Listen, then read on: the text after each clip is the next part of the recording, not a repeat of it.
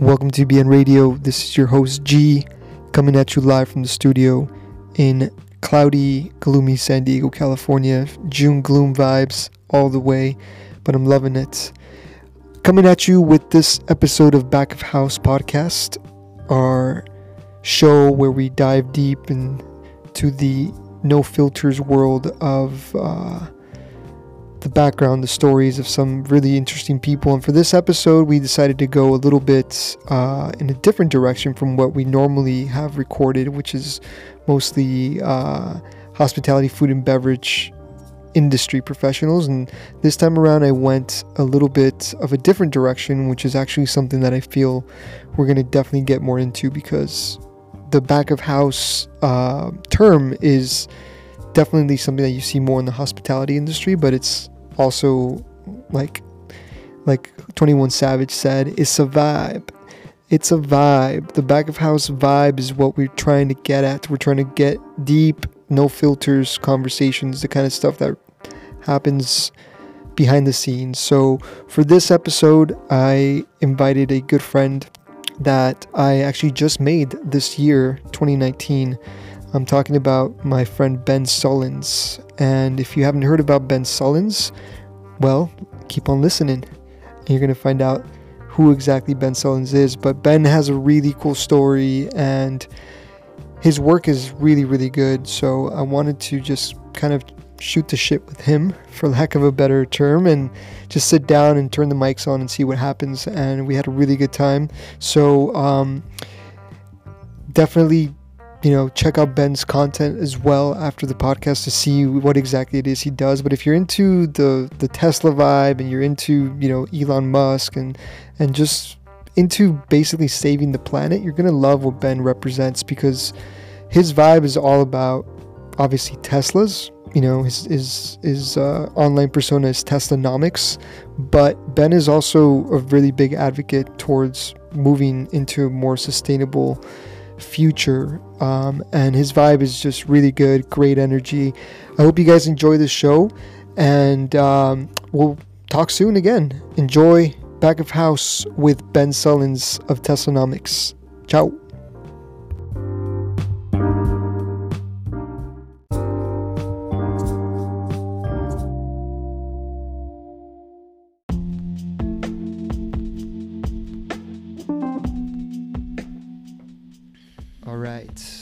We got Ben Sullins in the studio, or the room, I should say. So I'm gonna quickly just get my shit out of the way really quick and tell you guys about the gentleman that I'm about to interview right now, Ben Sullins. I met him here at WeWork, which is our office where BN is based out of, and Ben's HQ is also here. I think we connected over mezcal. Was the first thing That's right, because you had a bottle in your office. Yeah, so we connected over mezcal. We didn't drink mezcal. We still have yet to drink. No? Yeah, we haven't had our first mezcal yet, but we connected over mezcal, and we just we happen to be like a couple of doors down neighbors, and I've really vibed Ben. His vibe, like, he's really, really dope. So I'm gonna let him just quickly introduce himself before we get into all the good stuff. But just tell us who you are, what you do, Ben. Where you're from. So I guess you'd call me a YouTuber now. I make these YouTube videos where I look at Tesla, the car company or energy company, and how they're kind of changing our world. Previous to this, I was a data analyst, a data scientist, working in tech and corporate America for almost 20 years. And when I first got my first Tesla, it changed my whole perspective on what technology could be. Because if we look at so much of what technology is today, it's this digital stuff. It's a new filter for Snapchat or something like that. It's stuff, to me, that is just boring and it's just not interesting. And I get into a Tesla, and it was the first time I saw a company doing something that was physically changing our world, right? Apple can come out with a new thing, or one of these companies can come out with these new, like a screen or a camera or something, but it's all been done. And so I was really fascinated with Tesla when I first started getting into it. And so I started making YouTube videos about it, and people liked them. Even though I'm just kind of a data geek, I'm not really like doing anything crazy. I'm mostly looking at numbers. But there was, I think, something like my guess, maybe this is self-aggrandizing, but I feel like there's truth in data and truth in numbers. And with all the shit out there in the media right now, like, it's nice to have something that you can point to and say, oh, that's real. Yeah. And I didn't just make that up. This isn't just an opinion. And sometimes those numbers aren't always like what people want to hear, right? That's the thing. For real, yeah. I get half, like every video I have, there's a lot of people hating on everything I do, because it's either me pointing out something that is just objectively true looking at the data, and it is in favor of Tesla. So all the Tesla fanboys are like, oh yeah, this is the shit. Yeah.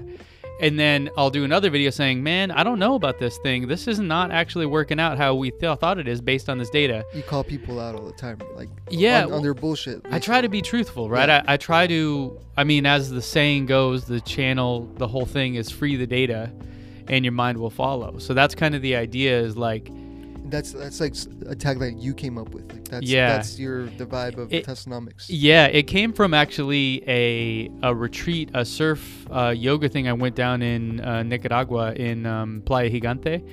I was down there with my wife, and it was this yoga studio or this yoga retreat, and these girls had a thing that said, free your hips and your mind will follow. Because, yoga is all about like, freeing up parts of your body or whatever. And there is something that's like a bit spiritual about it. Mm-hmm. And I had a lot of time to think when I was down there, and my whole career had basically been working with companies to try to take the data that's buried in different systems and bring it to light, so you can see what's going on with the data, so you can see what's real, and then from there, as a business, you can make better decisions. Dude, data scientists, like, moving forward, I think with all the data that's out there nowadays, is like a super important position, right? Like, any company, no matter what you do, data scientists, if you're gathering all this data from people, like, you got to figure out what the fuck I mean, doing, right? How do you know what to do, right? Like, you got up this morning, you put on some clothes, you made some coffee, you got in your car, you came here. Not a Tesla, by the way. Not yet. You knew to do that because of past experience. Mm-hmm. And that past experience is your own data in your own mind. It's you, your brain does this. Like, all of our brains do this all the time, where we collect information, and based on the information and based on past experience, we try to guess what's going to happen. Right? If someone comes walking at us, are they just going to walk by us? Are they going to say hi? Are they going to try to rob us? Whatever the case may be, our brains are constantly doing this. Now, companies only started to figure out that they should be doing this as well in like the 1970s or 80s. So that's when data started to become a thing. And nowadays, you think about companies like Facebook or Netflix or Google, how much data they have on us. And so, data science is the hottest thing, really. It really is. Yeah. It's all the things you can think of that are really dope. Like, even the Snapchat filters, those are algorithms being run by data scientists and developed, right? All the machine learning AI stuff. That's what it's all based on. So for me, data is the new oil. It is what is the most valuable asset of any company out there. So a small company, maybe they don't have the resources to hire somebody that's going to do this for them, but they can use tools like Google Analytics or any of these other like things that you can just drop on your website, and boom, you've got really good, valuable information to make decisions on. Dope. So, like, the data is also, are you one of those people that is like afraid that the robots are going to take over, or are you cool with it? You want to coexist? Because can a robot technically be a data scientist? Which I was thinking, like, a Tesla, a car, is almost like a data scientist, right? Because the car's always thinking and adapting and shit like that. I think that, like, there's different levels, right? The one where the robots or the machines take over the world and enslave humanity, the Terminator, that's possible, but in my head, so like 100 years out or more. Okay, so it could happen. Could. But by then, we also will have evolved. And maybe we'll be a multi-planetary species by then. There will be so much more going on. Earth won't be as cool anymore. I don't know. I think Earth will always be dope. Living on Mars and all these other ideas people have are honestly not like... You wouldn't move to Mars, right? Hell no. Yeah, me neither. I'm like one You of those can't people breathe there. Like, there's so just many boring, problems. Man. There's no like in and out or shit. You know what I mean? Like, yeah. I don't know. I guess I'm not like I wouldn't have been an explorer Right. back in the days, but like, damn, dude, that's just like I like Earth. No, Earth is it. Like in Earth our is solar dope, system, yeah. I mean, there's no water on Mars, so Yeah, you know, like no, it's not a no, none of we that. gotta But take care of the planet, right, Ben? That's basically what I mean, we gotta do right now. I've kind of evolved that's what my YouTube channel is about, is helping people make that decision to pull that trigger. I think a lot of people, by the time they find one of my videos or my channel, they're already on the 5-yard line. They're already ready to score. They're ready to pull the trigger on an electric vehicle. And my job is to help share the truth about what it's like owning them, because I've owned them for several years now. How many years now since you? 3.5 Three is and when a I half, first okay. got my first Tesla. And that's, I mean, for me, that's a long time because you're an early adopter, and because like Teslas became mainstream about 3 years ago for me at least. Yeah. Like I started seeing more of them Mm-hmm. like 3 years ago. And 3 years ago, was that the first year of the Model X? 2016. 2016. Okay, so that's kind of for me when it like Yeah. it's like, whoa, these are like starting to pop up everywhere. Right, and really, I think for a lot of people, they're just now entering the mainstream. Like the Model 3, which is the cheaper, smaller sedan or whatever, that is the one that I think most people, like probably fast forward a year or even now, most people, when they think of a Tesla, that's probably the one they think of.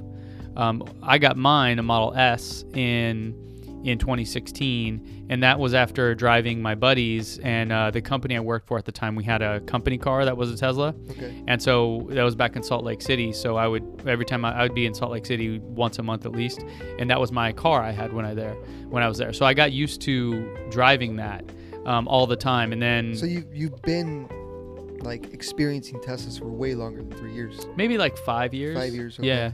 Cool. Yeah, because when I first interviewed at that company, my then boss, the founder of the company, Aaron Sconard, took me for a ride in his, and it blew my mind. Yeah.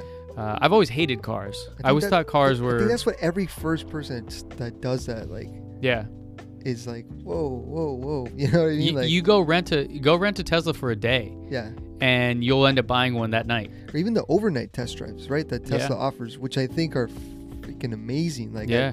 the fact that you just walk in and like take a car home. Yeah, I mean, It's and they pretty do dope. that like because the idea is there's still a big fear or a big hesitation around owning an electric car. I think that a lot of people are just confused by it. They're not sure what they're going to get into. But then you get the car home and you just plug it into an outlet in your garage or a dryer outlet or wherever, and you even if you don't have that, let's say you live in an apartment or something, you look up on the in the car itself, you hit a button and you show all the chargers, and you know, in any major US city there's going to be thousands. Even down in Valle there's a bunch now. Yeah. You know, and so even in Tijuana there's a bunch. Like, they're all over. Certainly more remote areas, like I have friends that live in Texas, and they'll go visit their parents. There's not a charger for 150 miles. And it's like, okay, like that's a challenge, right? Because that place is so big too. But there's also not a gas station, right? Like There are. Yeah, there'll be gas stations. Okay. So So it's like the middle of nowhere. There's like right. a couple gas stations. But here's the and deal. Everybody, you know, if you own a home, you have a place to charge. Yeah. So the analogy, like I've seen these analysts in the media that say this dumb shit like, oh, well, if Tesla wanted to have as many electric car chargers as there are gas stations, here's how much money they would have to spend. It's like $50 billion. Like, and so they're going to go bankrupt. Like, they'll fucking die. Like, Yeah. whatever. But when it comes down to it, every house that has an electrical outlet has a Tesla charger in it. Yeah, exactly. You can charge just from a regular outlet. It's not a lot of energy, but it works. Yeah. I did it as an experiment in a video. I did it for a week where I only charged with a regular outlet, even though I have a Tesla charger at my Okay. house, and it was fine. Do you get a full charge overnight or No, No. So from a regular wall outlet, you'll get about 3 miles of range per hour. Okay. So if you're plugged in and you're there for, let's say, 10 hours, right? I mean, and we're probably home more than 10 hours. Let's say 12 hours. You get home at 7 p.m. and you leave at 7 a.m. the next day for work. And in 12 hours, you're going to get 36 miles of range. Yeah. Now, 36 miles is right around what most people in the U.S. drive on a daily basis for their commute. Okay. So just a regular wall outlet will almost work for most people in the United States. And if you have a full charge and you say you use 36, you charge it, you just never... You don't need to charge it all the way. So like my car, my Model 3, the long range, has 325 miles of range on a full charge. That is a lot. I mean, it's a lot, yeah. We would go in drive for a week without even charging once. So it's not like you need to charge every night. Mm-hmm. The idea was just, okay, what if you did drive a lot? Yeah. What would that experience be like? And it works, you know? I think the other misconception that it's such a simple one, but I think that a lot of people who don't own a Tesla don't get it. I mean, at least myself, which the moment I realized it, I'm like, I'm a fucking idiot, man. Why? You know, so like the fact that there's like, you know, if you live in a city, there's superchargers, or they're called superchargers, right? So like thinking about it this way, like how many people have a gas station at their house? Right? Like you could do the wall thing or buy a charger, but also like you can just take it for like 10 minutes or 30 minutes to a supercharger and get a lot, right? So you'll get, okay, so when you're charging a battery, this is the thing you need to know. It's almost like filling a glass of water. So if your glass of water is completely empty, you can just pour water in really fast, right? But as that gets more full, as that fills up and gets closer to the top, you have to slow down. So you can go from almost 0% charge to about 80% charge in like 30 minutes. Okay. Now, if I have 300 miles of range, that means I'll get around 240 miles in 30 minutes. So if I'm on a road trip, 240 miles, it's about 2 hours of driving, right? Or even more than that. So it's one of those things where, like, if you were on a road trip doing this, you're going to want to stop every 4 hours for, you know, take food, whatever. Right? So you're not going to drive for 20 hours straight and only stop for 5 minutes. So I think on the road trip is where it becomes a bit more challenging, but on a regular day basis, you don't even need any charger. You can just hit a supercharger on the weekend for an hour and you're good for at least a week. Yeah. Depending on how much you drive, right? Some people have emailed me saying, I drive 100 miles each way. I say, move. Yeah. Just get a new house. Like leave where you're at, because that's bullshit. So that's the thing though. I think it's possible for more people to own Teslas once they realize, like, hey, it's just like going to a gas station. Yeah. Except that's a little different, but you don't need to, like, because that was my thing. Like in my garage, like I'd never seen an outlet. I'm sure there are outlets in there, but it'd probably mean like running this crazy long extension cord or something. Right. So I've always like, oh, dude, like if I would have known just that really simple thing, I think I wouldn't have renewed the lease that I have now. Like you don't have to have any kind of charging infrastructure. You can do public ones. Tesla has there are you don't have to just use Tesla chargers. So there's just regular electric vehicle chargers out there that you can pay. Oh, so the regular ones that just say like EV charger work. Is that thing like a USB almost, where it just fits any electric sort car? Of. Tesla has an adapter for them. So there's kind of a standard that we'll just say all electric cars support. Tesla has its own because they were building them kind of before anyone else was, but they just have an adapter for it, so it's easy. Yeah. Where does that adapter live? I'm curious. Like, is it just in the little? It's thing? Literally like the size of a very small, like an espresso cup or something, and it just fits on top of your Tesla one. Okay. So you plug your Tesla one into it, or I'm sorry, you plug it on top of the EV charger, and you plug that into your car. Okay. And it's easy. But that little cap, is it just living in the car, or where they give you a little bag to keep it with? Okay. So like when you buy a Tesla, they'll give you a mobile charger. That way you can take it with you wherever you go. And in the mobile charger, you have the really high power outlet adapter, and then the regular 110, 120 outlet adapter, and then this adapter as well. So you get the cable, the charger, all that stuff. Okay. Yeah, because I'm always like wondering, like, dude, what if you lose that thing and you're like in the middle of somewhere where... Yeah, you just keep it in the front. Just keep it in there, right? In the front trunk.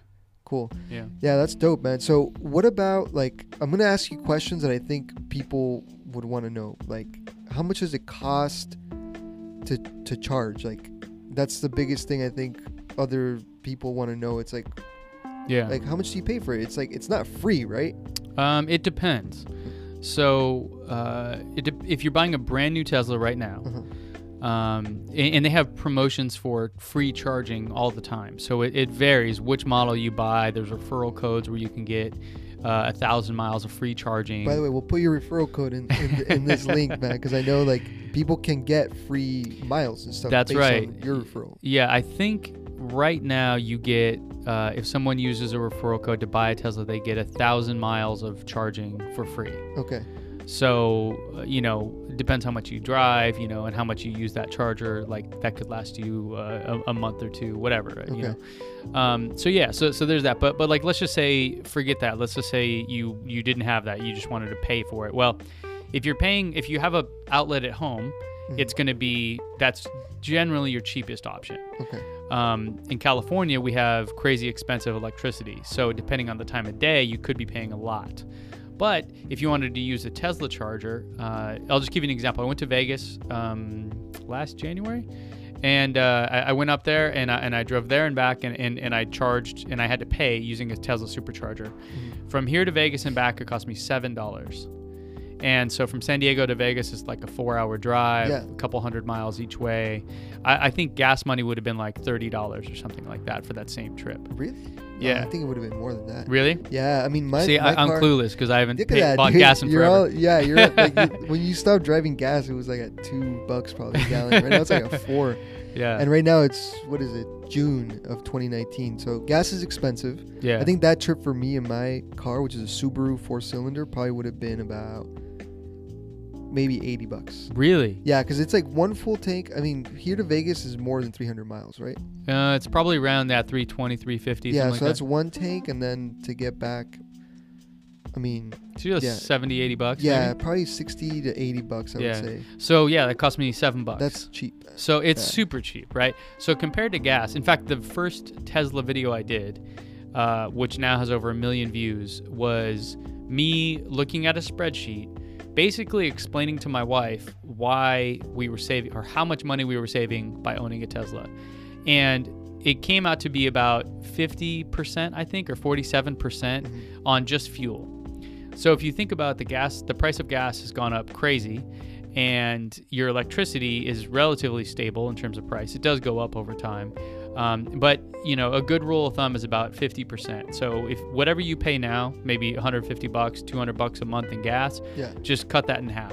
That would be a good, just baseline of how much money you'd be saving with a Tesla.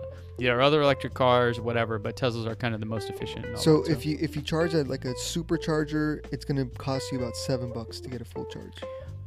Ish. Let me see. So you'd get 75 kilowatt hours times 26 cents. So I think that'd be like $15 maybe. Okay. Yeah, Still but pretty cheap. but I didn't have to charge fully each, like when I paid the $7, it wasn't like the full tank. It was only like the amount that I needed to get there and back. Okay. So what about free charges? Like where do you get, because you can come up on free charges, right? That's right. Yeah. So some cities, some towns have just free electric vehicle chargers, and you can use those. Tesla themselves have these destination chargers like the ones in Valle, where a hotel or a restaurant or somebody like that will install these Tesla chargers. Now, these aren't superchargers, so they're not as fast, but when you go there, generally you're going to be eating at the restaurant, staying at the hotel, and those will be free. Okay. So you don't pay at all for those. You only pay for supercharging. So let me ask you a question. Like, when you or Tesla owners in general go into a parking lot, do you just, instead of just parking there, do you always just like, oh, let me just come get a couple little, think of it like it depends, right? Like think of it like your phone.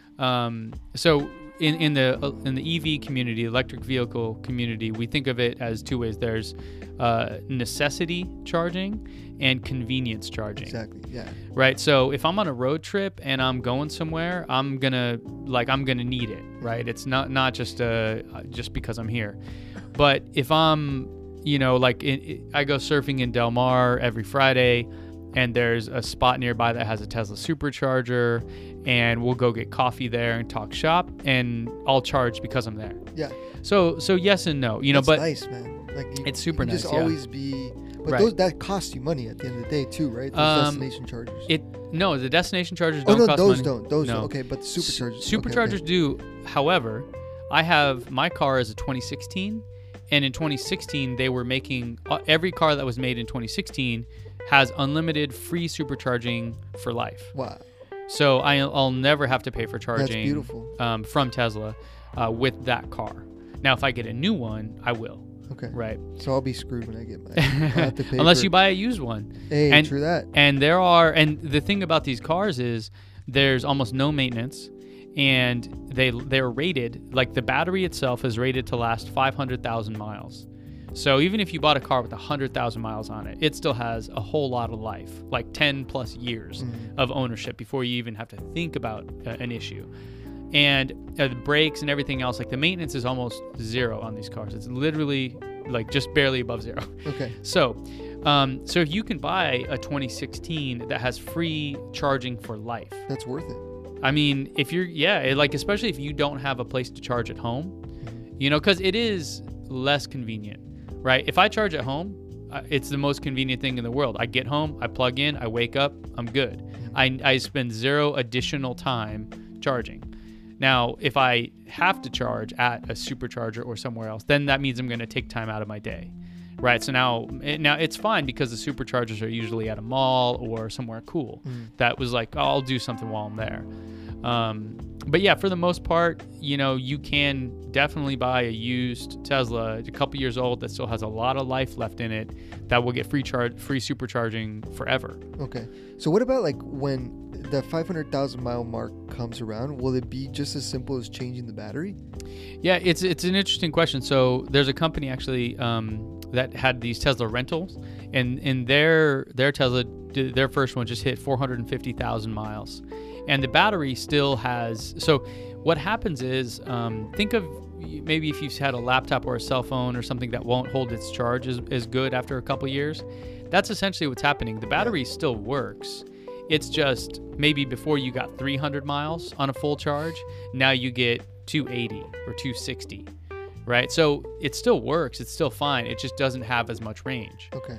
So you don't necessarily have to replace it. And at that point in time, because let's say 500,000 miles.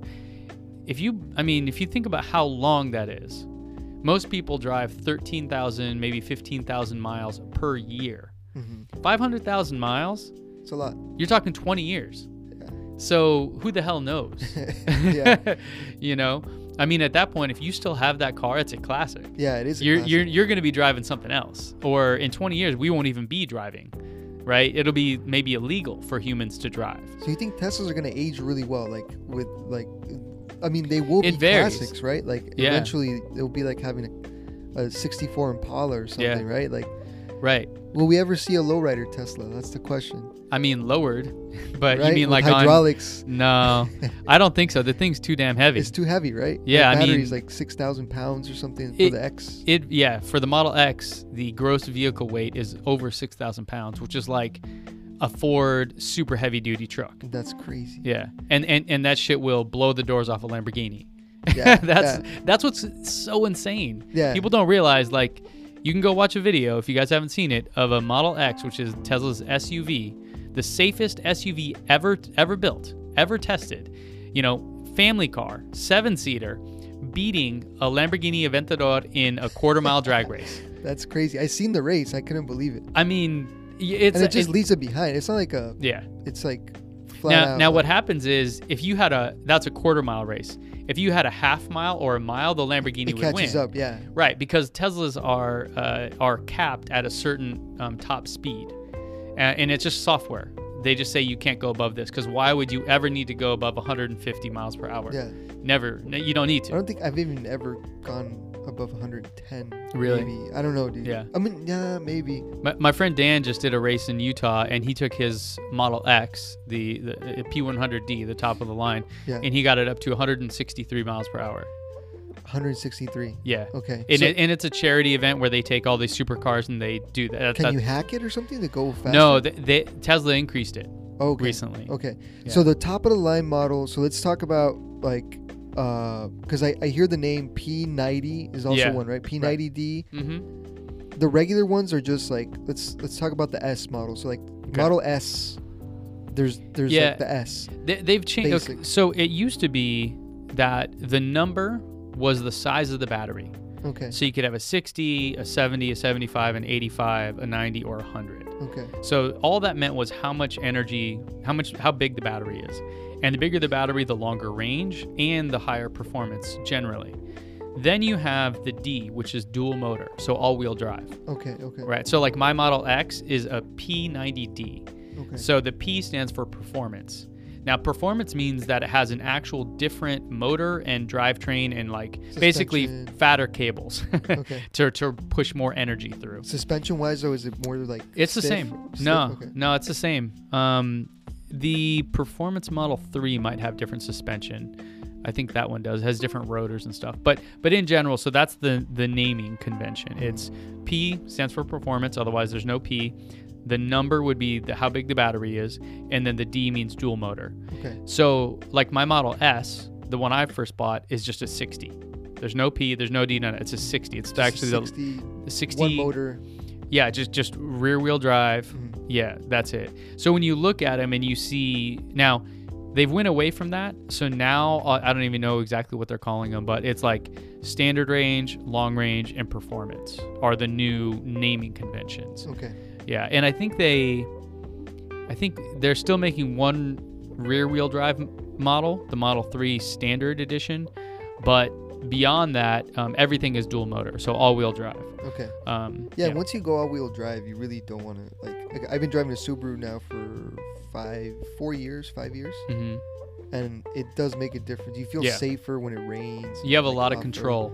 Totally. Yeah. So I don't think I would ever want to go back to rear, like, but yeah. dude, I mean, the you don't D- you don't need it in a place like Southern California, Yeah. really, but yeah, certainly it's better. I mean, and I think Tesla will soon that'll be all they make. Mhm. And the part of the reason is because yes, it's better for traction control. You can go in snow or stuff like that, or rain. It's not, it has better control of the vehicle, which means it's safer, and also it's more efficient.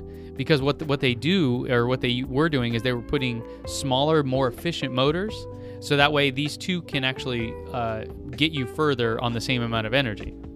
So it was one of those things where it was also for that reason. Okay. So what's up with the I've heard Tesla like roof panels on the car that will basically mean that you don't have to charge. Is that just a rumor? Is it coming? A solar? Yeah, the solar panels. Like, is it pretty far off, basically? That's I don't think that will ever be an actual solution. Ford did this with the Ford C-Max in 2014, I believe. Someone can fact check that, but they put solar panels in it, and Karma did it with the Karma Fisker or whatever it's called. I think it's called the Revero now. And so they actually have it. There are cars that have electric cars that have solar panels on the roof. The problem is, let me just give you an example. So at my house, I have 16 full-size home solar panels. So these are the most high energy efficient ones in that they make. The Tesla ones. No. Just the solar panels themselves. Okay. Now I have 16 of them. They cover almost my entire roof of my house, almost the entire thing. Right? Those on a full day, full sun all day long, give me enough energy to charge the Tesla about halfway. So my entire house covered in solar, full sun for a full, 16 hours or however long the sun is up, only give me enough energy to charge it halfway. Yeah. So an integrated solar panel into the glass roof, the surface area is tiny, And the efficiency, because you also have to have tint and everything else on it, is really reduced compared to like what I have on my house. You can basically charge your phone from it, is about it. So solar technology that exists today does not have a chance at actually charging an electric car. But people have done it, and it does help with, charging the 12-volt battery or the radio or something like that. Yeah, but it'll never be enough to charge a full car. There are companies that are doing this, but what they do is they put solar panels on the entire car. The hood, the doors, the back, and everything. Looks pretty crazy. Right? It looks ridiculous. Yeah, there's one in Europe. I forget what it's called. Like I want to say Sonos, but that's not right. It's like Sono. It's a speaker with wheels. Yeah, I guess. But these guys are doing something crazy. They even have a moss, like living organic stuff inside as an air filter. Okay, that's. It's a trip, and it's glass. You can see like the moss in there and all this. Anyways, I don't know. It's a concept. Yeah. You know, I don't think it's a real thing. Yeah. So I think the next big thing, which we were talking about on the trip that we took, solid state batteries, right? Like that's going to be what you guys are kind of all waiting for. I mean, and it seems more feasible than solar panels. Like. Yeah, totally. So tell us what a solid state battery is, because I didn't know. Yeah. And it kind of was really fun. So in my understanding of it isn't super deep, but in a Tesla car or any electric car right now, what you have are a ton of batteries. Mm-hmm. So like in my Model X, we calculated it yesterday. So imagine a AA battery, right? Just like a battery cell. Now in my car, we have about 7,100 of those, and they're all like basically networked together. So that's really all the battery is a ton of little tiny like regular batteries, just all networked together. Now these are super high capacity. It's light years ahead of what you would actually buy for a AA battery. Now that is not as efficient and not as good as if you could have the whole thing be just one solid piece. And so with a solid state battery, instead of having tons and tons of little battery cells, you essentially have like one thing. And the beauty of it is that the energy density, if they're able to do it, is going to be a lot higher, and the charge rate is going to be a lot faster. So imagine in the same amount of weight, and because really that's what you're going up against, is how much weight do you have to pull, because the heavier it is, the more power you need. When you do that, if you can have 1,000 miles of charge or something like that instead of 300 miles. That's what's crazy, 1,000 miles. Yeah, and then because of how the architecture is designed, you'll be able to charge it in literally like 30 seconds. That would be the day when we might see the Tesla doing the Baja 1000. Yeah. Maybe. Yeah. That would be fucking cool. I told you about that. I think that would be so cool. Like I think someone's done it in an electric car. Really? Yeah, these guys I know in San Marcos, they have it's a shop called EV West. Mm-hmm. They do electric car conversions. So they'll take an old 1960s Porsche and put a Tesla motor and battery in it, and the thing will just be amazing. Wow. And I didn't know you can do that. Yeah, I mean these guys, that's what they do. That's dope. It's super cool. And so they actually have an old Volkswagen Bug that they did that with. So it has a Tesla battery and motor in it. And they take it down to Baja a lot. And they have like a solar panel battery trailer that they take with them. So you can go and then like charge up and then refill on the battery. So it's pretty dope. I mean, but it's a total just hacker, like throwing shit together. It's not like you bought this off the shelf. This is like, it's pretty dope, you know. But I guess a lot of the Baja stuff, it's like, it is like hacker stuff. Yeah. Like totally. It's like a Ford F-150, but yeah, some people with crazy suspension and stuff like that. Yeah. Now, did they go all the way down? Like how far? It's 1,000 miles. Yeah. So there's 2 races from like what I'm not super deep in the culture, even though as a kid I've been going to Baja 1000 races for a while with my dad, and there's a 500 which goes like halfway down, and the 1000 goes down to Cabo or something. Yeah, all the way down to Cabo, I believe. And I actually think, I don't know if it's round trip or not. Fuck, I don't know. I was gonna say, yeah. How do you get it back? Yeah, I don't know if it might be round trip, because Baja's huge place. Right. It's almost like, I don't know if it is but like the size of Italy, like in terms of like length. Is it longer than California? Well, it takes like 18 hours to get down to Cabo from TJ, I believe. Wow. So like, I mean, It's a San long way. Francisco is 8 hours, Yeah. right? It's pretty long, yeah. Like, I don't know. We'll have to fact check it, but dude, Baja's huge. Yeah. Right. That's the thing about Mexico too, that people sometimes like just don't realize. And Brazil as well is another country that just don't realize how massive they Yeah. are. I mean, Brazil is like, have you seen those maps where Mhm. where they fit countries into like Oh yeah. to Yeah. show you like the whole U.S. fits inside of Brazil. And Oh really? yeah, it's huge. Wow. You know, I saw one like that too. Alaska is like half the size of the United States. Really, that The one state, yeah. But the deal is, this goes back to the data science stuff. So maps is a visualization of data points. And so there are different, because the Earth is not flat, it's a sphere. So you're not a flat earther. Good to know. Because it's a sphere, you can't actually draw on a flat surface what a country looks like. So you have to use what they call projections. And so a projection is a way of preserving. So basically, if you want Brazil to look like Brazil, and then you also want to see other parts of the country as well, or other parts of the world as well, you either have to choose to preserve the shape or the size. So if you preserve the size, then the shape of the country will become all distorted. It'll look weird. But if you keep the shape of it, which is I think what we all have learned, or what was the winning version, then the size of it actually, like the further away you get from the equator, the smaller it actually is. So Alaska, when you look at that on a map up, far north, it looks like not very big. But when you bring that same size of that shape down into like where the regular rest of the U.S. is, it's about half the size of the United States. That's wild. Yeah, it's called I forget, Albers USA projection. There's a bunch of data scientists and I guess actually cartographers, people that make maps, and there's different ones out there. So Nice. it's crazy when you look at all the different ones. It is, and actually, like us in the new world, Mm-hmm. like Europe, for example, like France is the size of Texas. Yeah, That's a whole country.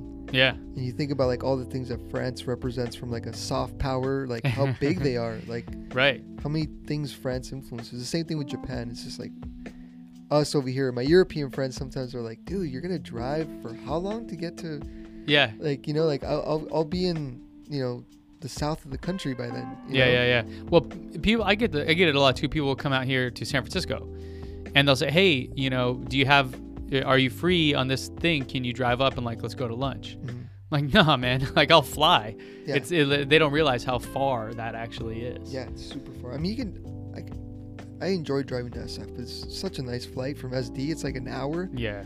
You, I would you fly. literally sit down and you're I used to there. work up there, so I was. Yeah. It's a nice little flight, right? It's chill. Yeah, it's easy. So let's go back to your humble beginnings here. So you went on a nice Tesla tangent, which I think is like important. A lot of people want to know about Mhm. the car. Like, it's Sure. very curious.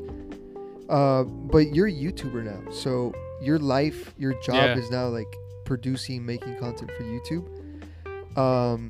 What's that like? How crazy is it? Because a lot of people don't realize that like it's not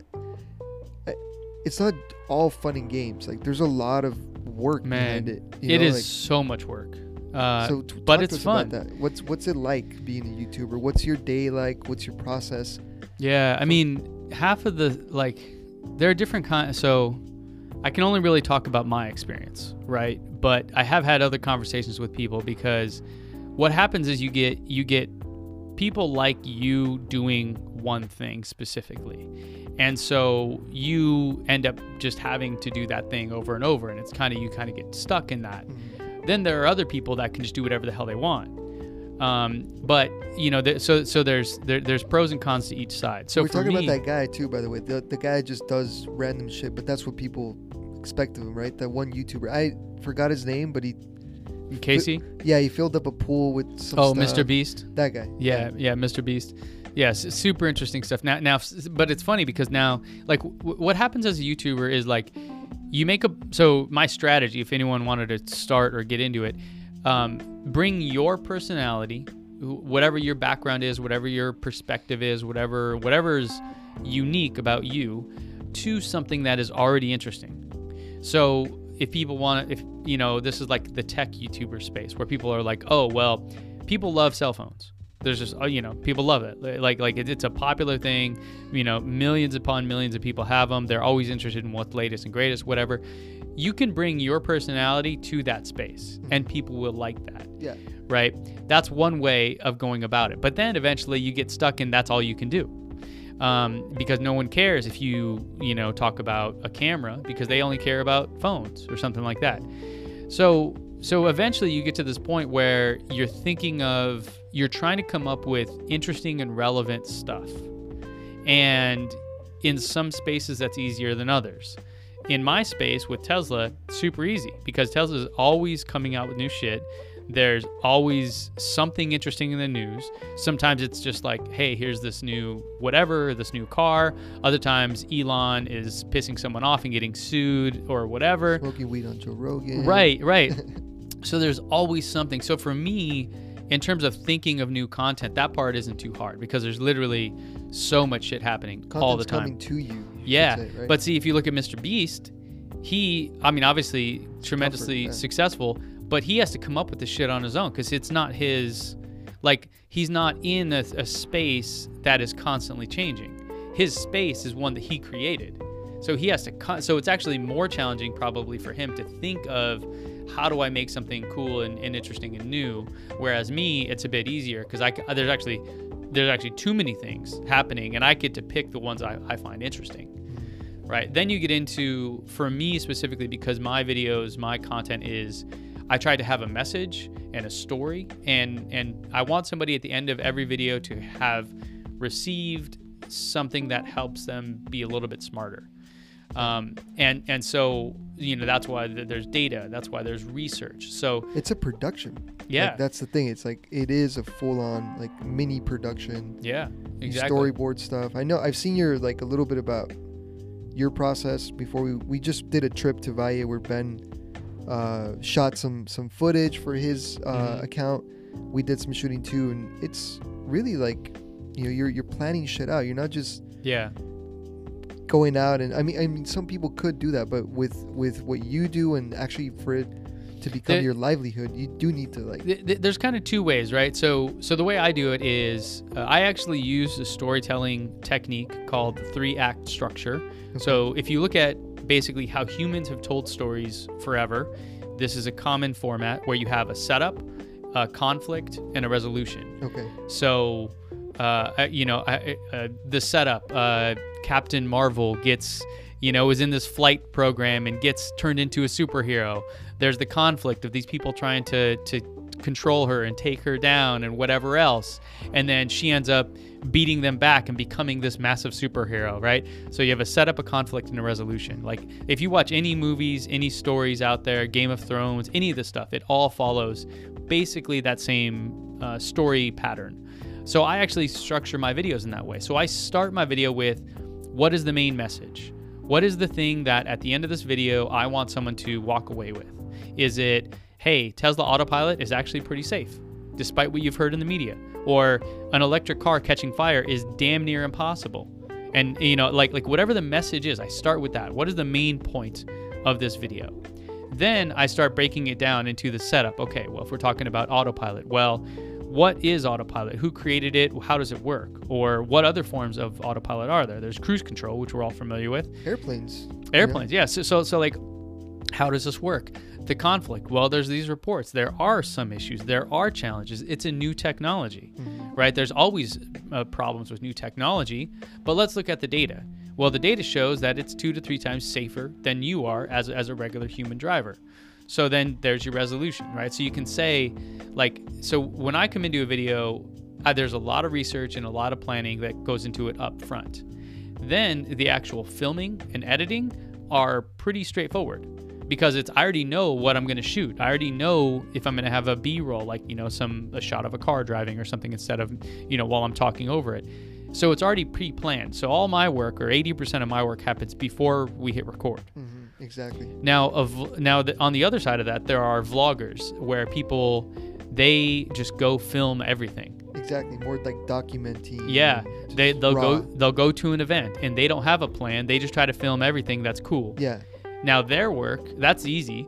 Their work comes after the fact when you have 20 hours of footage and you need to figure out that's what's the message, nightmare, dude. what's the story, yeah, right? So in the end, you need to have a message, you need to have a story.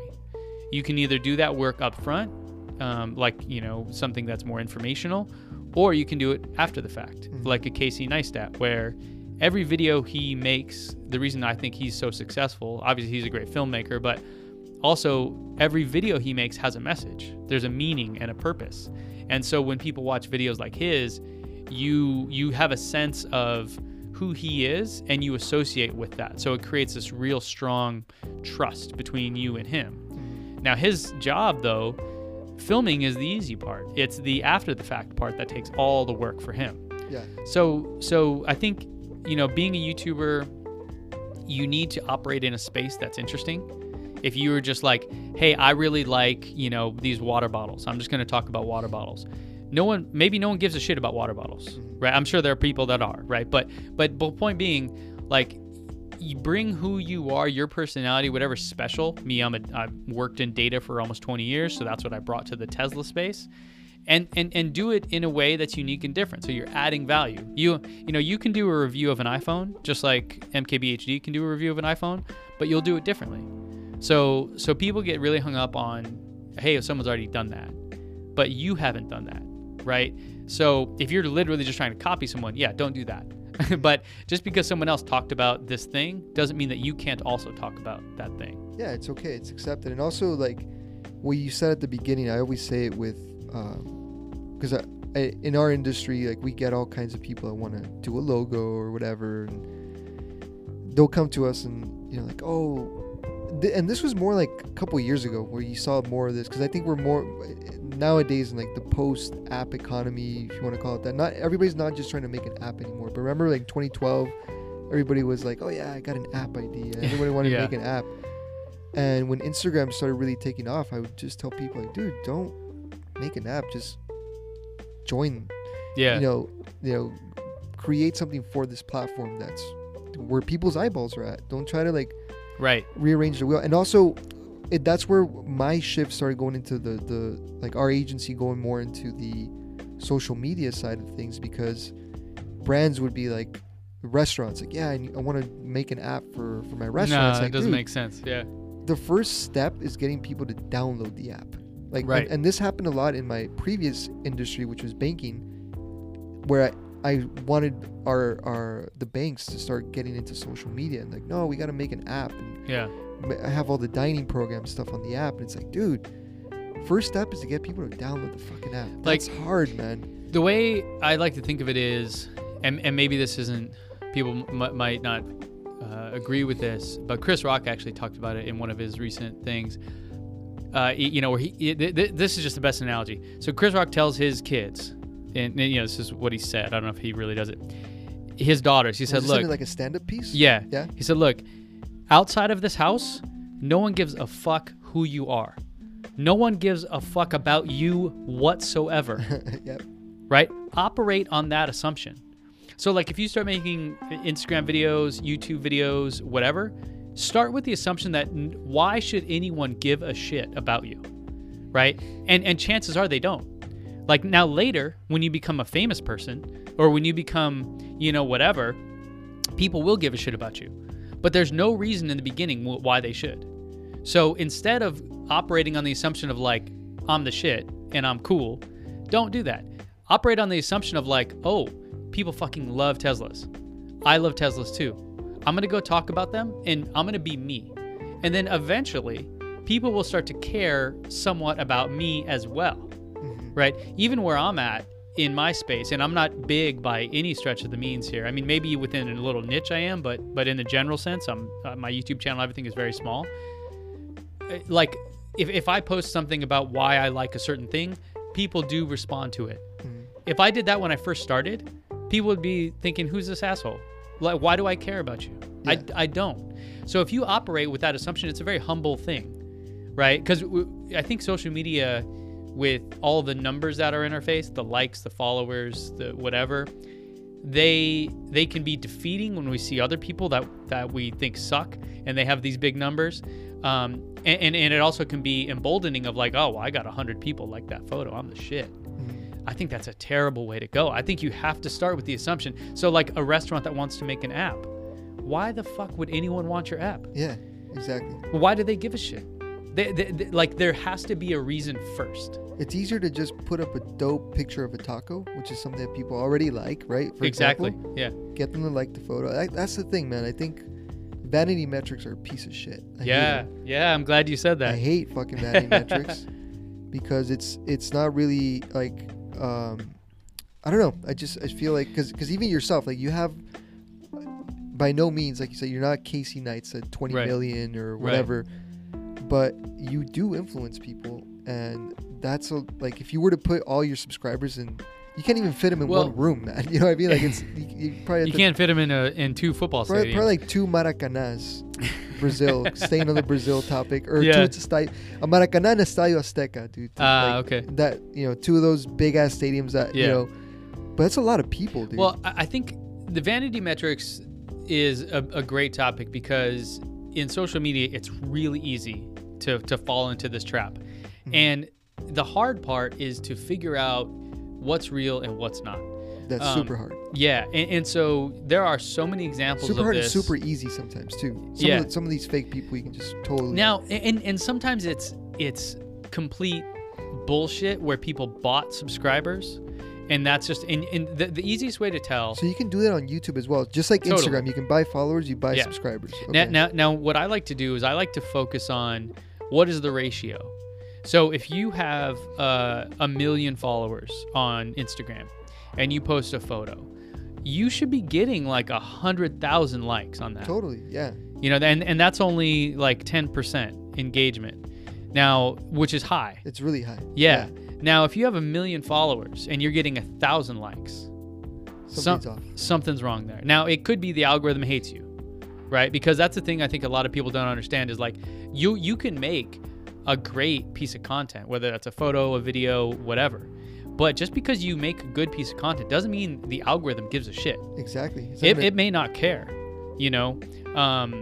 So there's this weird dance that you have to do of making something that the algorithm likes that then when people see, they react to. And you can look at those numbers. Like there's some YouTubers out there, I'm not going to name any names, but people with 1 million or even 10 million subscribers that get fewer views on their videos than I get. Now, that's not me bragging. That's not me not saying I'm the shit. I'm saying either they bought those subscribers or something happened and no one gives a shit about them anymore. Yeah. Right? And so I really wish in social media we could get away from these vanity metrics. And there are some platforms doing this. So Instagram's thinking about doing it. You heard that, right? Uh-huh. They're gonna take away the followers. Well, just like the ability to see likes and stuff. Like you'll be able to see your likes, but other people won't be able to like go on your picture and be like, oh, he got 1,000 likes on it. It'll just be like, that's a nice picture. I can like it. You should see it afterwards, I think. This was the thing, and you can do this. Well, see, so on YouTube, I did some experiments where so there are some controls. So on YouTube, I can actually prevent people from seeing how many people like or dislike a video. Okay. To where when you go to the video, you just see like and dislike. You don't see numbers. Okay. And I did some experiments. People in my videos, they would like the video about twice as much if they did not already see the numbers that were there. So what happens is a couple people dislike the video and then other people jump on that and then eventually everyone fucking hates it. Yeah. But really they don't hate it. They just want to be a part of that crowd. They just want to be a part of the people that are hitting dislike. Exactly. And so there's this herd mentality. So, and this totally. Psychologists study this shit forever. And it's one of those things. If you can remove some of those bias in the beginning, then I think you get a more authentic reaction to a piece of content. So it's really interesting. Like the thing I would love particularly is on YouTube, where instead of showing you subscribers, it showed you monthly active viewers or monthly unique viewers. Okay. So if you look at my channel, I think I'm at 140,000 subscribers. but on an average month, I get like 600,000 to 700,000 individual people watching a video. So like, if you look at other people, they could be the those exact are not opposite. subscribers. Those are just people that are 80% browsing, surfing YouTube. 80% of the views on my channel are from non-subscribers. So I average around 1 million views per month, and so like 800,000 views are from people that are not subscribed. So if you were to look at a YouTube channel and instead of seeing a subscriber number, you saw a monthly active user number, like how many people are actually consuming their content, that would, especially if you're a brand, totally different picture. Yeah, exactly. Yeah, and especially if you were a brand trying to work with an influencer or whatever you want to call them, that would be just a much more real picture of what's going on. Yeah, I tell that to my clients all the time because we have like at the end of the month we do run a report, whatever, and impressions. It's kind of like the same thing for Instagram and the Twitter world, for example. Impressions, right? Like how many people actually see your content, right? Versus like who's actually following you, who actually engaged the content. Because a lot of times you'll see a picture of like let's just stay on the topic of a taco. You'll see a taco and you might screenshot it, you might send it to a friend, you might like, on Instagram you can like hit the bookmark button. Yeah. And the impressions sometimes is like there are 1 million. There can be 1 million impressions on an account that has 20,000 followers. And that's a lot of people that saw it. Yeah. And the clients don't want to see that though. They want to see like the followers. Yeah. They want to see like the That's likes. what I'm saying. There's like So some fucked education here. A lot. That they need. A good example, and I don't know if you could spin this as a way to communicate it to your clients, but Netflix used to ask people when you signed up for Netflix, what movies do you like? And people would answer, and they'd give you little boxes to click on. And people would answer. So this is our human psychology. It's fascinating. People would answer based on what they thought people would want to be presented as. So, let's give you a list of movies and say, which ones do you like? You're going to pick out Schindler's List.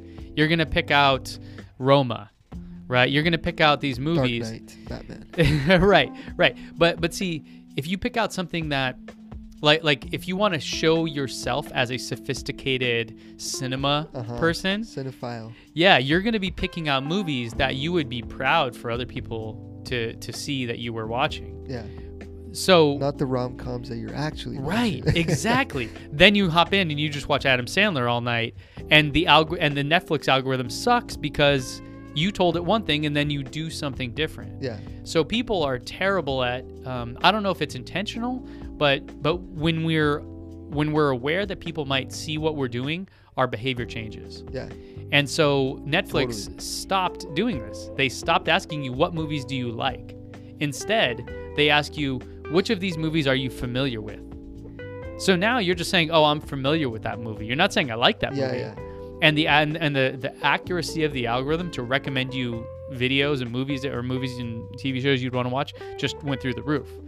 So people's psychology around these things changes when they think someone else is watching. This is why I talk about the value of email marketing, because if I send you an email, it's me and you in that conversation. If I post a video and there's 1,000 comments on it, that's you in a room of 1,000 people trying to have a conversation. Yeah. Right? It's just a totally different dynamic. The things you're going to say so you're still are doing different. email marketing. Absolutely. I'm going to sign up for your newsletter. Yeah. So it's pretty basic. Every video that I make gets sent to my email list. Okay. Mostly to just remind them. So as a content creator, there's a thing too where these algorithms control your life. So whether Instagram or Facebook, YouTube. They totally do. I'm glad you said that, by the way. I hope my clients are listening to this shit right now. No, it's for real. So I often tell people my boss is an algorithm. And actually there's a weird dance of like, I need to make a title and a thumbnail on YouTube as clickable as possible. So like a good example, I just did, I think my most recent video published as of today is, it was basically the Tesla shareholder recap. So there was a shareholder meeting where Elon Musk spoke and all this stuff, right? Mm-hmm. But if I just put Tesla shareholder recap, no one's going to give a shit. The algorithm's not going to like it. People aren't going to click on it. None of that. So what do? I put Elon Musk on Tesla truck and Tesla sales at shareholders meeting. Yeah, because the truck is the talk of the town right now. Tesla truck and Tesla sales. And what's the thumbnail? It's a picture of Elon with a microphone from the event. So it's a real thing from that. And in bold text, Tesla truck, Tesla sales details. And Boom. you changed the header on your YouTube channel too, right? Which one? To the Elon with the microphone. Because I don't know, I went Yeah. on your YouTube channel today and I was like, am I on the right channel? Yeah. But that's the first thing I noticed. Mm-hmm. You know, like, so. Yeah. So every time I upload a new video, I make that the featured video and the channel trailer, because a lot of times people will land on your page, and for me, like you know, other creators, other YouTubers will have an actual like, hey, welcome to my channel. This is what I do, just fine. But I'm just like, yo, here's my latest video. That should be enough of a sign of what I do. If you like it, cool. If not, adios. Like, don't care. So it's one of those things where, to me, that's where I push all my latest stuff. But you have to, as a content creator, like your first line, the first person you have to get through to find success with a piece of content is the algorithm. Exactly. So I need to use keywords. I need to use images that people are going to click on. So what happens in YouTube specifically, if you want to go into this a little bit, is the first people to see it are the people that are subscribed and have rung the notification bell, right? Then, if those people do not like my video, if they don't click on it and they don't watch for a good period of time, then the YouTube algorithm is going to not suggest it to random new people, right? I did this funny video with my wife a while ago where we were smashing fruit in the trunk of a Tesla. I saw that. Yeah. Right. Yeah, I remember we talked about it. I like that video. Yeah, you were like, yeah, my audience fucking hated it. And it's because most of my content is very serious. It's very, you know, whatever. And this was just completely different, completely random. I had a ton of fun making it. But because my audience didn't like that video, they didn't click on it. They didn't watch for a long period of time. I don't know if like to dislike ratio is important or not. I think the algorithm doesn't care. I think it sees all of that as the same. Or the views that they care. Like they care about length, click-through ratio. So in Instagram, an impression is someone saw it, right? Yeah. In YouTube, for like 1 second or something, dude. 1 Yeah. point something. So in YouTube, it's the same idea, but you know what they care about is impressions versus clicks on the video. Okay. So did you actually see this title and thumbnail and click on it? Now, if that's high, YouTube is going to start suggesting that video to people, right? Then the next big important part is how much of the video did they watch? Because all YouTube cares about, the algorithm anyways, is keeping people watching YouTube videos longer, running ads, so they can serve more ads and make more money. That's what it comes down to. Yeah. Which is always funny when people complain about, oh, the algorithm is suppressing this because I said this, free speech, blah, blah, blah. I'm like, yo, this is not public discourse. This is a company trying to make money, right? And you just got to be aware of that. Yeah. So the first thing is click-through rate. The second thing is watch time.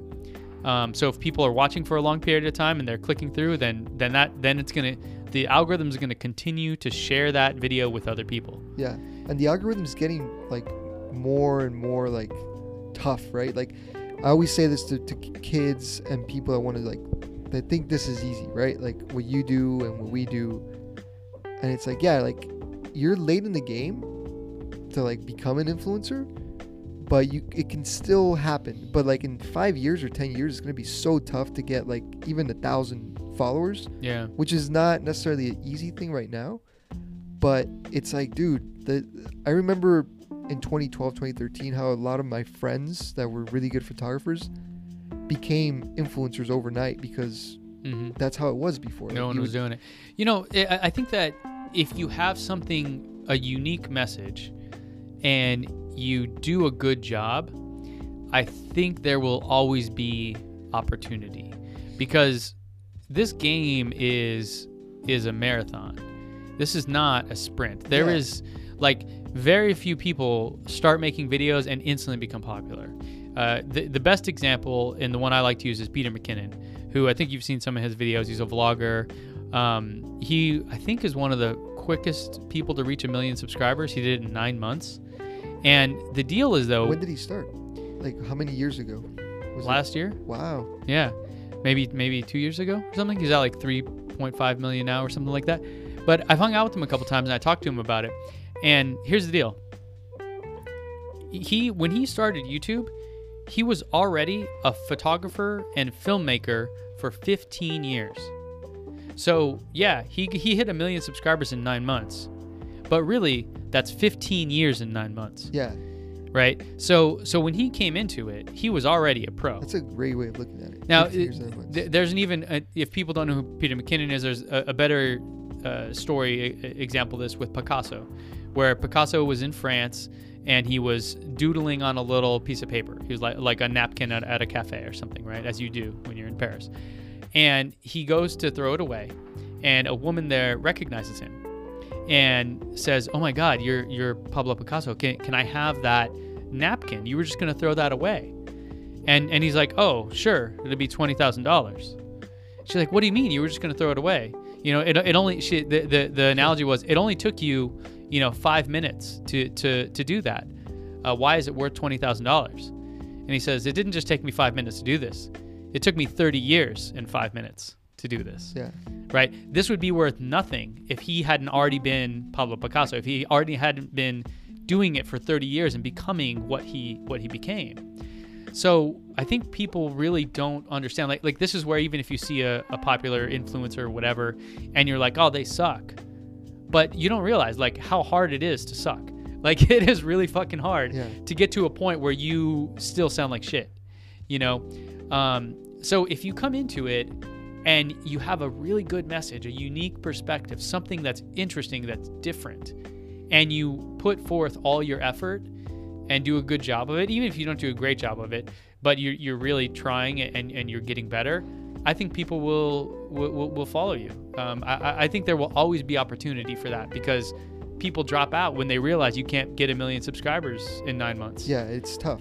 It's tough. It's just consistency too, right? You gotta. That's the biggest thing. I tell restaurants this all the time. It's like, all right, in the moment that you decide to hire us, or that you decided to open up an Instagram account, that means that you have to publish content every day for the rest of the restaurant's life. So I always ask this question. It's funny because we'll sit down for the first time and I'll ask a question. So how long do you plan on keeping this restaurant open? Like, oh, what do you mean? Like forever. Like, oh yeah, is it just like a 1 month thing or 2 month thing, or is it forever? And they'll typically say forever, right? And I lead into this because it's like, all right, if that's the case, then I don't want you guys to be calling us to tell us to sell your damn tacos every day. Yeah. Because that's not what it's about. Like, people don't want you to be selling them shit every day if you're going to be around for fucking 30 years. I imagine it's really hard for a brand so what I found on social media is there has to be a person. There has to be an actual human on the other side of that. Exactly. It's really difficult, I think, for many brands to have a strong following. They just really don't, because it's faceless. It's not. Now, if you have Corazon and you have Diego in every video, in every piece of content, people start to love Diego, right? And Corazon is just one of the things. Like, there's a great book called from this author Simon Sinek called "It Starts with Why." Have you read that one? I haven't, but I know about Simon Sinek. He's amazing. Yeah. He's good. He has a good TED Talk that summarizes this book as well. And the thing in terms of brands, one of the things he talks about is there's kind of three layers to a brand, and you have the what they do. Apple makes computers, right? They make phones, things like that. How they do it, they challenge the status quo. They attempt to make these beautiful, high quality products. And then the core of why Apple and Tesla and companies like that are so successful is why they do it. It's that they think different, right? Tesla is, we want to accelerate the transition to sustainable energy for the world. How could you not care about that? How could, even if you hate the cars, you have to be like, well, fuck, let's do that, right? So at the core of, I think, a strong brand that has a cult-like following is the why. So if you're Corazon, why? It's not what. Cool, yeah, you've got a dope garden. The food is great, whatever. Why? Why do you do it that way? And if you have a person that can tell that story, that is where shit becomes like a next level thing where people just talk about it forever. They like it's in your soul, you know. Yeah. And I think like it's probably really fucking hard to do. It's super hard to do. Most brands are like, and that's why you need agencies. Like plug, be a media. No, but seriously, it's super hard. Like, and at the beginning though, like if you're a brand, like you shouldn't just hire an agency right away. Like, you should build it up. So like when you transfer it to an agency, you'd be like, yo, this is the blueprint. This is how the brand says thank you. You know, it's with emoji fist bump, not emoji praise hands. Things like that, you know, are super important for the brand voice and the tone that's going to take on social, because it is like a everyday thing. You can't just stop. So all right, let's switch it up really quick to because I'm curious always when I meet photographers and content creators, like what's your setup? You do most of your shooting like solo, right? Like it's mostly you do have a crew sometimes that you work with, depending on the shoot. But what's your basic setup from just the shooting? Like what cameras do you use, like equipment? So right now I kind of have two that are my go-tos. I have a Sony A6500, which is one of those mirrorless cameras. And for vlogging, you know, I have various camera lenses on there.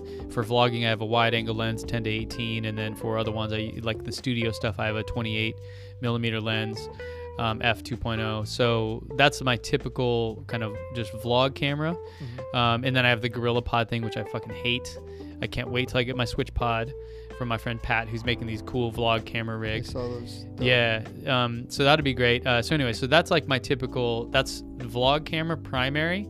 The problem is stabilization is really bad. So if you want to get like a sequence walking or something like that, I'm using the new DJI Osmo Action camera, which is like a GoPro, but it has a front facing screen and the audio is actually usable. Just out of the gate, but mostly I use that for like little B-roll shots, like in Valle, like walking through the hills. You know, I got this like slow-mo of the quail that were like flying away as I was running towards them, stuff like that. Okay. So how does that thing perform with low light? It's decent. I mean, not nearly like my Sony camera, but compared to a GoPro, it is night and day. Okay. In fact, Peter McKinnon, I think, did the best comparison of those, because that was the biggest thing with, I was using a GoPro Hero 7 with an external mic, and as long as it's well lit, it's fine. It's great. Colors, color accuracy, you know, you can de-warp, take that kind of like fisheye bubble look out. The audio with the external mic is fantastic. Like, it's dope. It works really good. The minute the light gets a little dicey and gets dark, forget it. It's just terrible. It looks horrible. And so the Osmo Action isn't great, but it's better than that, like 100 times better. Okay. Yeah. So those are my two like main cameras that I use. Okay. What about mics? Do you do any field mics or anything? So like that? I have on my Sony camera, I use a Shure something Hopper. I forget what it's called. Okay. SHURE. And this one it's powered. I've used the Rode, every version of a Rode mic that they make, and always the ones that I like are the ones that have a battery in them. They just tend to have better quality, and they tend to pick up from further away. So on that camera, that's what I use. In the studio, I have an actual boom mic set up with, it's a Rode NGT4 Plus kind of shotgun mic that's hanging just above out of frame, and that goes into a preamp, which goes into the computer. So all that kind of stuff there. And then, yeah, I think and then I use a lav mic from time to time as well. So your whole setup fits in the bag. Like when you're shooting, 100%. You're like pretty mobile. Yeah, and I have this one called, it's from Peak Designs. I forget what it's called, but it's like a gear bag where it has these like little inserts, and they'll fold and kind of configure so you can like fit a camera lens, and it'll hold it really snug and nice in there. So, you know, I have a kind of, my backpack is kind of a design for camera gear. So yeah, I can fit basically all my gear in there, including a drone and stuff like that. Nice. Yeah. Ben, well, we're gonna wrap it up because we gotta go back to work today.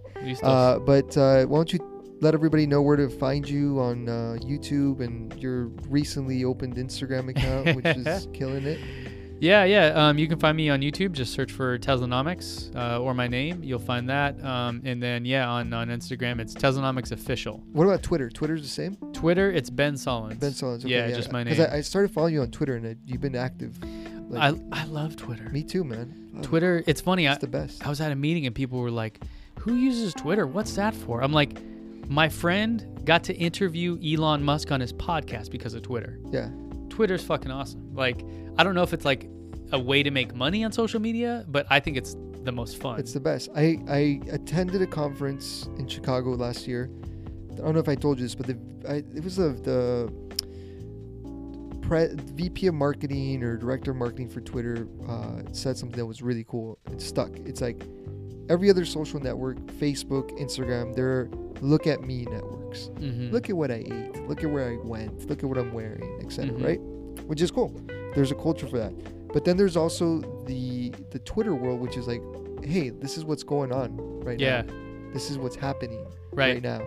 Like, you don't go on to Twitter to say like, oh, I just ate a sandwich or something, you know? Twitter is the most amazing thing. Like that photo of the guy that Sully Sullenberg that landed the plane in the Hudson River in New York.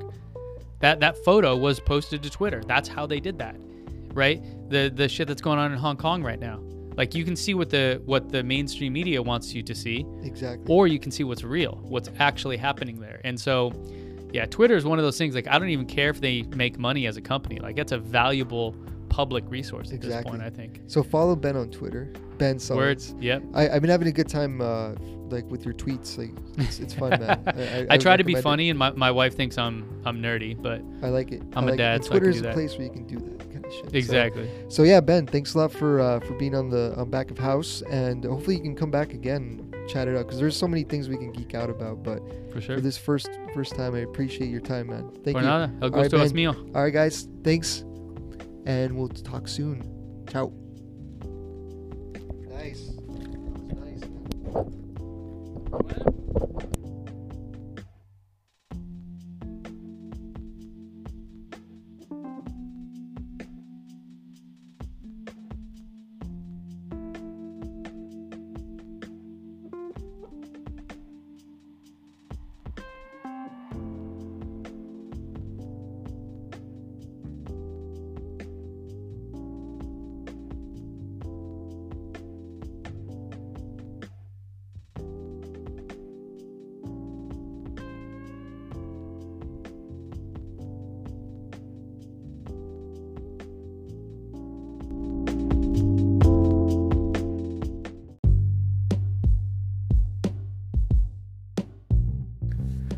All right, y'all. Thank you for listening to Back of House with Ben Sullins of Teslanomics.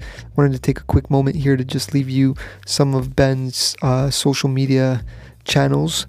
So on YouTube, you can find him under Teslanomics. Instagram, he's Teslanomics Official, all together one word. And on Twitter, you can find Ben tweeting under the handle Ben Sullins, his full name all together.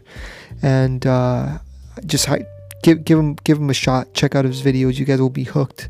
If you haven't driven a Tesla or been inside of a Tesla yet, I highly suggest going to check it out. And I'm going to drop Ben's referral code here in the comments section, but we're also going to tweet it out and pin it on BNMade's Twitter. So check it out. And if you guys buy your Tesla, make sure to thank Ben for those 5,000 extra charging miles that you're going to get thanks to the boy sharing his code. So enjoy the code. I guess I can't say enjoy the podcast, because if you got this far, it means you've already listened to it. So thanks for listening, everybody, and see you guys, or talk to you guys soon. Ciao.